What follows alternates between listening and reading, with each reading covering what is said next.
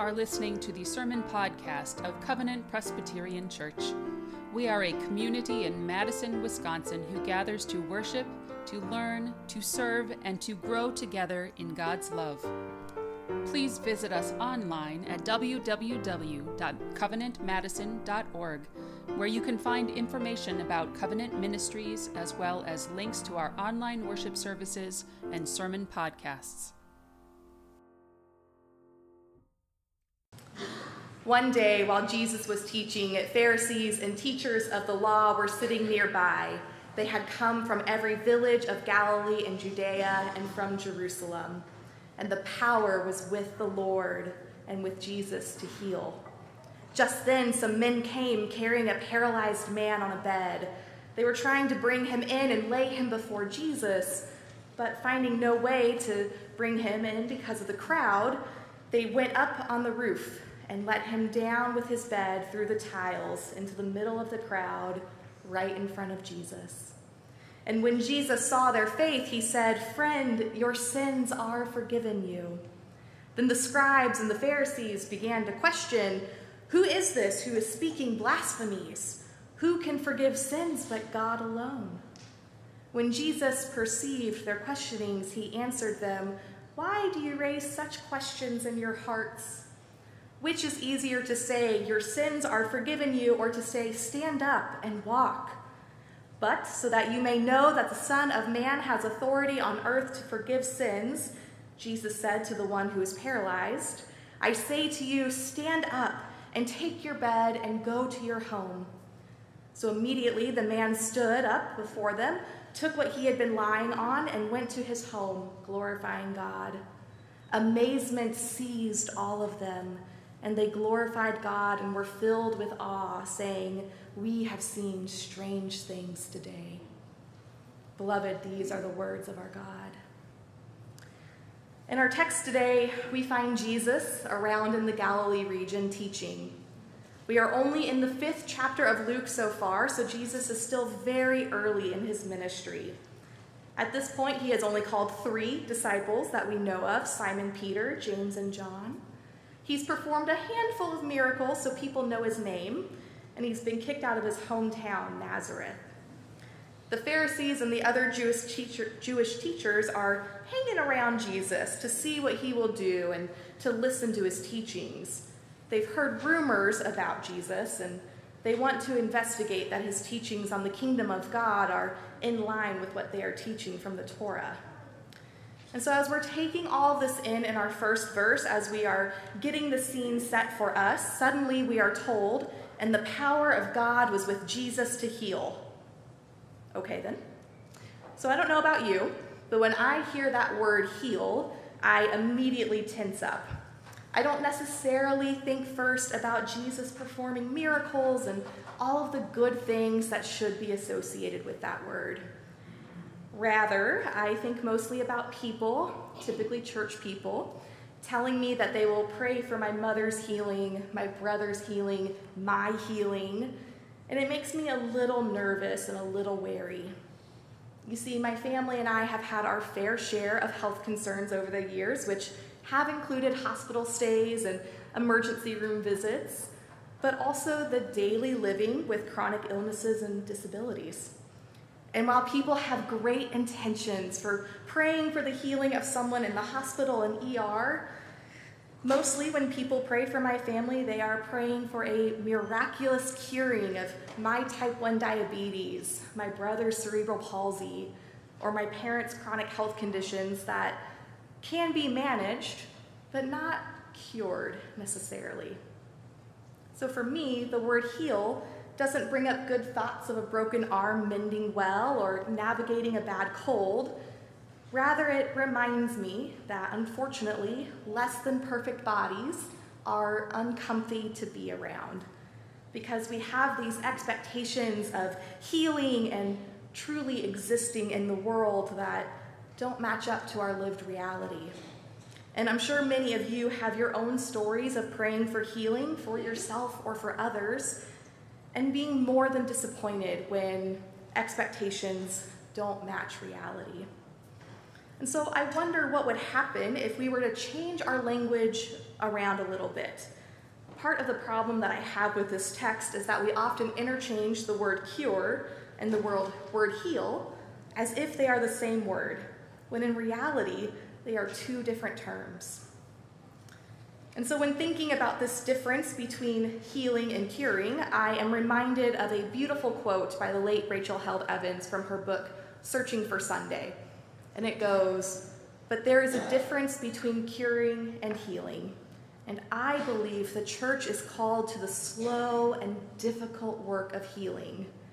We are called to enter into one another's pain, anointed as holy, and stick around no matter the outcome. Anoint the pain as holy and stick around no matter the outcome." In this quote, Rachel reminds us that there is this difference between curing and healing.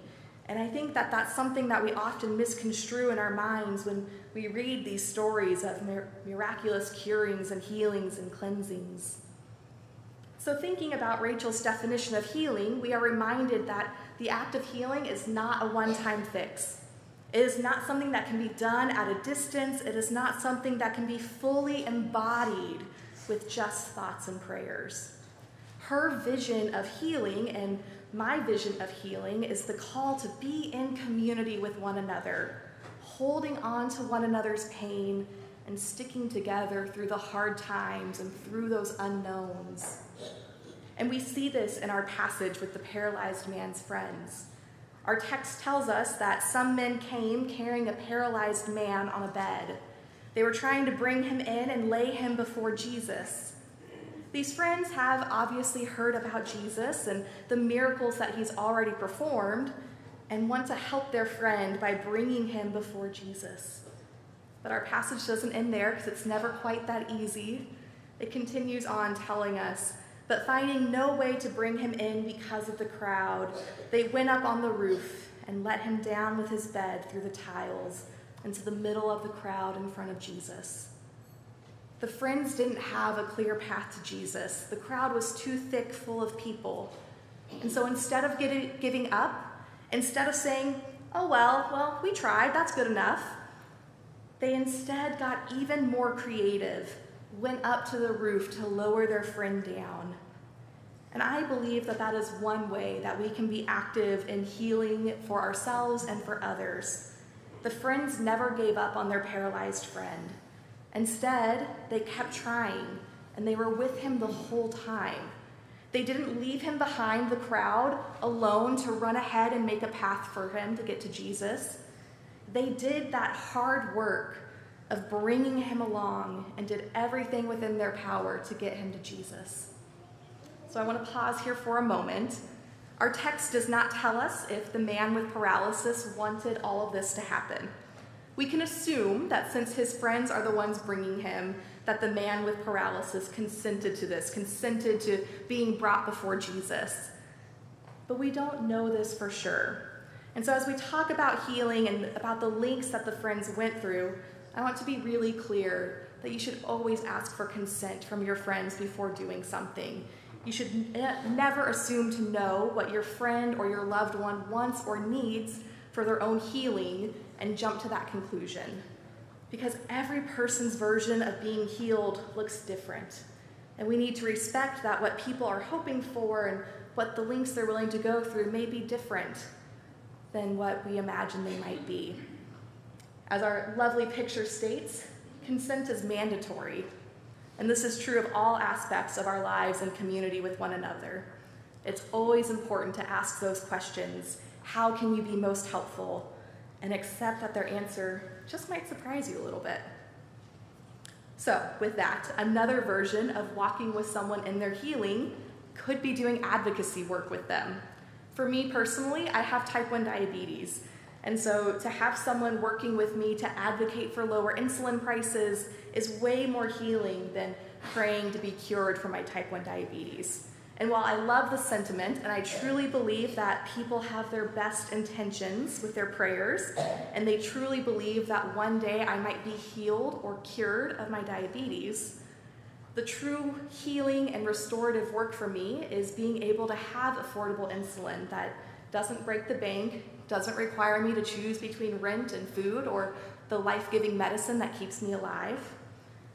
And that is what healing looks like for me in my own personal life right now, to do that work of advocacy and social justice in that way. But there are others in the diabetic community who are praying that their healing looks like having new research lead to an even better insulin pump that does more of the work for us and relieves that constant stress of managing the unmanageable. So even within the same community of type 1 diabetics, we have different hopes and dreams for healing and restoration for ourselves and for others. And so while Rachel has distinguished healing and curing for us, our Bible has yet another variation on the word healing. Because like I said, it's never quite that easy, right?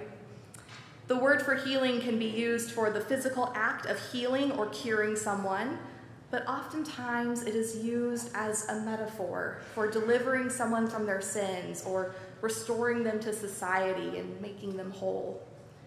In our text, we find that Jesus sees the friend's faith and proclaims, "Friends, your sins are forgiven you." But then the Pharisees question among themselves, "Who can forgive sins but God alone?" And Jesus responds, "But so that you may know that the Son of Man has authority on earth to forgive sins," on and on and on. And Jesus instructs the formerly paralyzed man to get up, take his cot, and go home. So in this little encounter, we have two issues going on. The first one being that the man is saved from his sins, and also he is suddenly no longer paralyzed. Does this mean that having a disability is a sign of a sinful life? I'll give you a hint. It's not, but we'll get to that in a minute. The second issue is the Pharisees' lack of faith in Jesus and him claiming to be able to forgive sins in their eyes.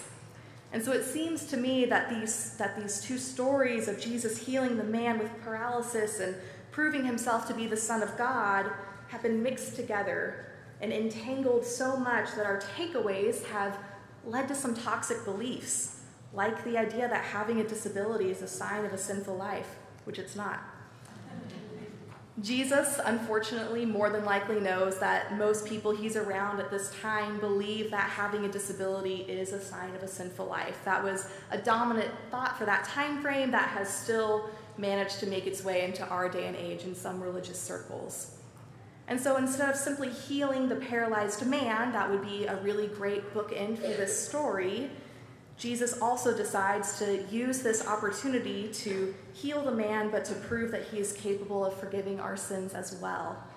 And that seems all right, except what gets lost is the idea that these two are not mutually exclusive, like people want to believe. It takes the miracle of seeing the man with paralysis walk after Jesus forgiving his sins for the people to believe the truth.